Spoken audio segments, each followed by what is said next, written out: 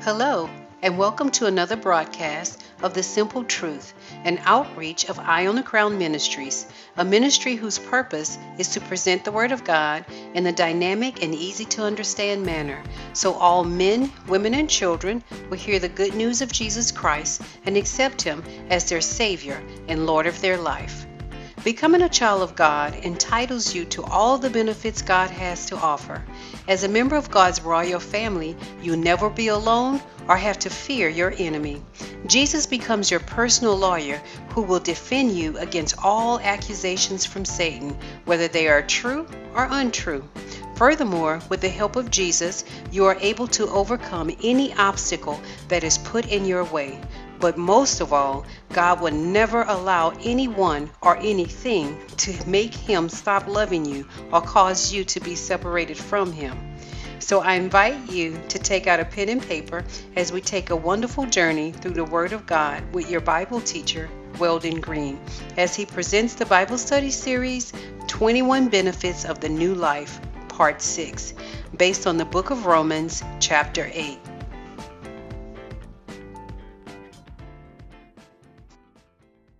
For those of you who can, grab your Bibles, whether it's on your smartphone, tablet, e-reader, or a good old paper copy, and go with me to Romans chapter 8, verses 31 through 39. And I will be reading those scriptures to you from the New King James Version of the Bible. What then shall we say to these things? If God is for us, who can be against us? He who did not spare his own son, but delivered him up for us all, how shall he not with him also freely give us all things? Who shall bring a charge against God's elect? It is God who justifies. Who is he who condemns? It is Christ who died, and furthermore is also risen, who is even at the right hand of God, who also makes intercessions for us. Who shall separate us from the love of Christ? Shall tribulation, or distress, or persecution, or famine, or nakedness, or peril, or sword? As it is written, for your sake we are killed all day long. We are accounted as sheep for the slaughter. Yet in all these things we are more than conquerors through him who loved us. For I am persuaded that neither death, nor life, nor angels, nor principalities, nor powers, nor things present, nor things to come, nor height, nor depth, nor any other created thing shall be able to separate us from the love of God which is in Christ Jesus. Now I pray that God's blessings will be upon the hearers of his word, and that their hearts and minds will be open to the truth of his word. In Jesus' name, amen. Safety and security are exclusive things and not guaranteed if they are promised to you by any man. No matter how solid a deal may seem, there is always the possibility that someone can go back on their promise. But when God makes you a promise, you can bet your life on it. In these series of messages, Paul has carefully laid out the promises from God on how your life can be different when you become a follower of Christ and the benefits that come with that new life. Now, when Paul gets to this point in his writings to the Roman believers, he reflects back on all the benefits that came with a new life in Christ. In verses 1 through 4, Paul tells the believers about the supremacy of grace over the law and how much joy and freedom there is for those who choose to live by grace and not be bound by the law. In verses 5 through 13, he goes on to tell the believers that living a life filled with God's Spirit brings peace to their life and a new way of thinking. In verses 14 through 17, Paul says, if you are led by God's Spirit, you are adopted by God and becomes one of his children in every way. What he has is yours, and you become an heir to his riches and will be glorified with Jesus. Then in verses 18 through 30, Paul tells the believers God's Holy Spirit helps them when they are weak, and all the things in their life will work together for their good because they love God and He has a plan for their life. He goes on to assure them that they will be victorious over all situations because God has predestined them, called them, justified them, and glorified them. It is these marvelous benefits that prompts Paul to ask the believers a series of rhetorical and factual questions. Now, a rhetorical question is one that is asked to make a point or produce an effect rather than require an answer.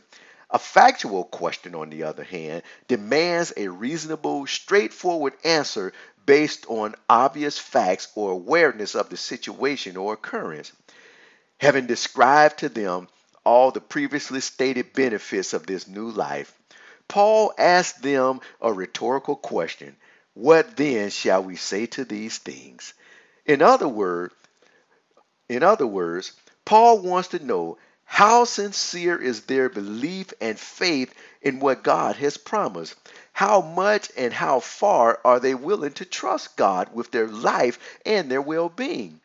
What is their answer to the call by God to become a believer in Christ? Paul then prefaces the 18th benefit with a factual question. If God be for you, who can stand against you? The answer is also the 18th benefit, and that is no one can stand against you if God is for you. Let's go back and read verses 31 and 32. What then shall we say to these things? If God is for us, who can be against us? He who did not spare his own son, but delivered him up for us all, how shall he not with him also freely give us all things? Now, some of you may be saying, Preacher, you don't understand how many people are fighting against me and everything I try to do. Every time I turn around is one problem after another. But friends, let me assure you, everybody and everything can be against you. But if God is for you, none of them can stand against you. You can trust that God will be there for you every time if you trust Him and depend on Him and not use Him as your last resort. Hebrews 13 and 5 says, For He Himself has said, I will never leave you nor forsake you. Now, I'm sure many of you are familiar with the popular Disney movie, The Lion King. In one scene, the lion cub Simba is confronted by three hyenas, and they know for sure they are going to tear him apart because they outnumber him, and he is just a cub. Simba gives his best roar, but it only makes the hyenas laugh because there is no power behind it. They even challenge him to do it again. But this time, Simba's father, Mufasa, the king of the lions, jumps in and gives a mighty roar which scares the hyenas and reminds them who is in control. Then Mufasa tells those cowardly hyenas, don't ever come near his son again. When God is for you, it doesn't matter how many worldly hyenas come against you. They are no match for God. It doesn't matter how big, rich, or powerful they are. They are nothing against the power and lordship of God. You are not strong enough to defeat the hyenas of the world alone, but with God on your side, you can do all things. You are just too valuable and important to God's ultimate plan for Him to let you fail or be defeated by your enemies. God is serious about how much He cares for you. Verse 32 says, He who did not spare His own Son, but delivered Him over for us all, how will He not also with Him freely give us all things?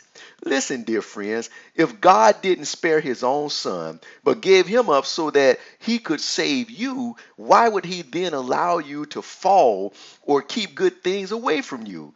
He's already done the greatest thing by giving His Son in replace of you. So giving you good things is a minor act compared to that. You will face opposition and enemies, and people will try to do things to embarrass or hurt you. But God's got your back like nobody else can have your back, and He will never fail you nor forsake you. You need to have faith enough to let him fight your battles and not try to fight them yourselves. What God has for you is for you, and there is nothing anyone can do to stop the blessings God has for you. Now, there are many examples in the Bible of how God helped his people overcome great odds and to defeat great and more powerful enemies. Now, Paul asks a couple of factual questions in verses 33 and 34. He says, who will bring a charge against God's elect? Who is the one who justifies? Who is the one who condemns?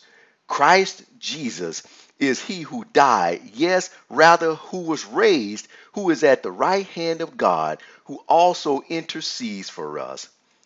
The answer is the 19th benefit. No one can bring a charge against you or condemn you. I remember watching a Senate hearing on the CNN News channel, and there was a man sitting at the table before a committee of senators. He was testifying about what he knew or his part in a bad incident that had occurred. Now, when the senators began to question him, the man leaned over to his attorney that was sitting next to him, and the attorney whispered something in his ear. The man then responded to the senator who was asking him the question and said, on the advice of my attorney, I invoke my Fifth Amendment right. The Fifth Amendment to the Constitution of the United States of America says that a citizen of the U.S. may not be forced to testify as a witness against themselves or answer a question that may make them guilty. But that's not all. The Fifth Amendment also forbids double jeopardy. And I'm not talking about getting double points on the Jeopardy TV game show. Double jeopardy means trying a person twice for a charge they have already been acquitted of. But the Fifth Amendment states that once they are cleared of that charge, it can't be brought against them again. Now, this made the senators mad, and they began asking the man question after question, trying to determine his guilt or innocence in the situation. But no matter how many times they asked him the same questions, the man would simply say, I plead the fifth. When you enter into this new life with Christ, you are assigned the greatest lawyer that ever lived. His name is Jesus. He's never lost a case and never failed a client that fully trusts in him. Further, Jesus sincerely knows what you're going through because he has gone through it himself while he was here on this earth in human flesh. He understands your fears, your sorrows, your hurts, your disappointments, and your temptations. Hebrews chapter 4 verses 15 and 16 says, for we do not have a high priest who cannot sympathize with our weaknesses, but was in all points tempted as we are, yet without sin. Let us therefore go boldly to the throne of grace, that we may obtain mercy and find grace to help in time of need. So when Satan accuses you before God for the sins of your past, you have the benefit of consulting with your heavenly attorney, Jesus, and saying, I'm guilty of it all. Then Jesus will remind you what the Word of God says, that he shed his blood on the cross for all your sins. And because you have confessed your sins, he is faithful and just to forgive you of your sins and cleanse you from all unrighteousness. You can then turn to Satan, the accuser, and say, on the advice of my attorney and my Savior, I plead the blood. This will make Satan mad. And when Satan goes into details about the bad things you've done, you can say, I plead the blood. When he brings forth all of his evidence and his key witnesses to the sins you have committed, you have the right to boldly say, I plead the blood of Jesus. 1 John chapter 2 verses 1 and 2 says, my little children, these things I write to you so that you may not sin. And if anyone sins, we have an advocate with the Father, Jesus Christ the righteous. And he himself is the propitiation, that means the substitute for our sins. And not for our sins only, but also for the whole world. Therefore, No one can find you guilty of any sin because God has justified you. That means God has cleared you of all the charges. No one can condemn you because they didn't die for you. Jesus did. No matter how hard they try to prove how guilty you are and deserve to go to hell, God has the final word, and He says, not guilty. Dear friends, I gotta tell you, this almost makes me want to start singing, I've been redeemed by the precious blood of Jesus. But of the many gifts I feel God has given me, I know singing isn't one of them. So with that, I'll continue on with this Bible study. As we look at verses 35 through 37, Paul asks several rhetorical questions that are meant to make a statement and cause you to think. Listen to what he says. Who shall separate us from the love of Christ?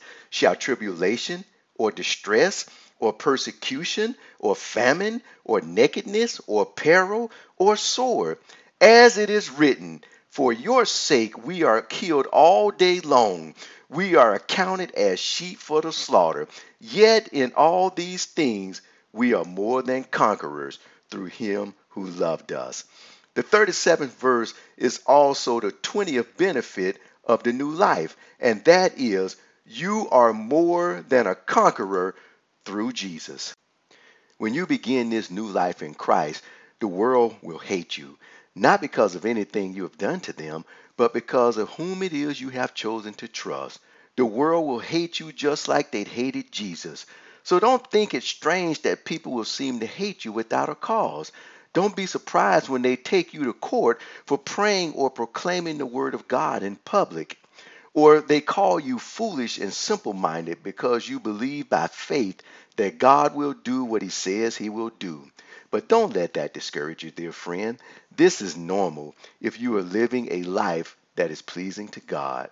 The Bible tells us in 2 Timothy 3 and 12, yes, and all who desire to live godly in Christ Jesus will suffer persecution. And then John chapter 15, verses 18 and 19 says, if the world hates you, you know that it hated me before it hated you. If you were of the world would love its own. Yet because you are not of the world, but I chose you out of the world, therefore the world hates you. Jesus was crucified for who he was, the Son of God, and not what he did to anyone. The apostles and believers in ancient times suffered and were put to death for their faith in Jesus. Christians today in China and North Korea and other communist countries are being put in jail for simply having church or possessing a Bible. Christians in Afghanistan and Iran and many other Muslim countries are being tortured and put to death because they believe in Jesus and not Muhammad. Pastors in America are being sued and taken to court because they preach against the sexual sins the Bible condemns. Friends may turn against you. Family may turn against you. Even your children may turn against you when you start living a life according to the Word of God. But they can take everything you have and do to you whatever they want. But one thing they can't do is separate you from the love of Jesus. That's why Paul boldly proclaims in verse 35, who shall separate us from the love of Christ?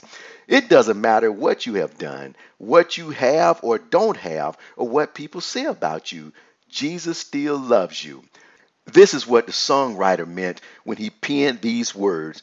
I'd rather have Jesus than silver or gold, no fame or fortune, no riches untold. I'd rather have Jesus than silver or gold.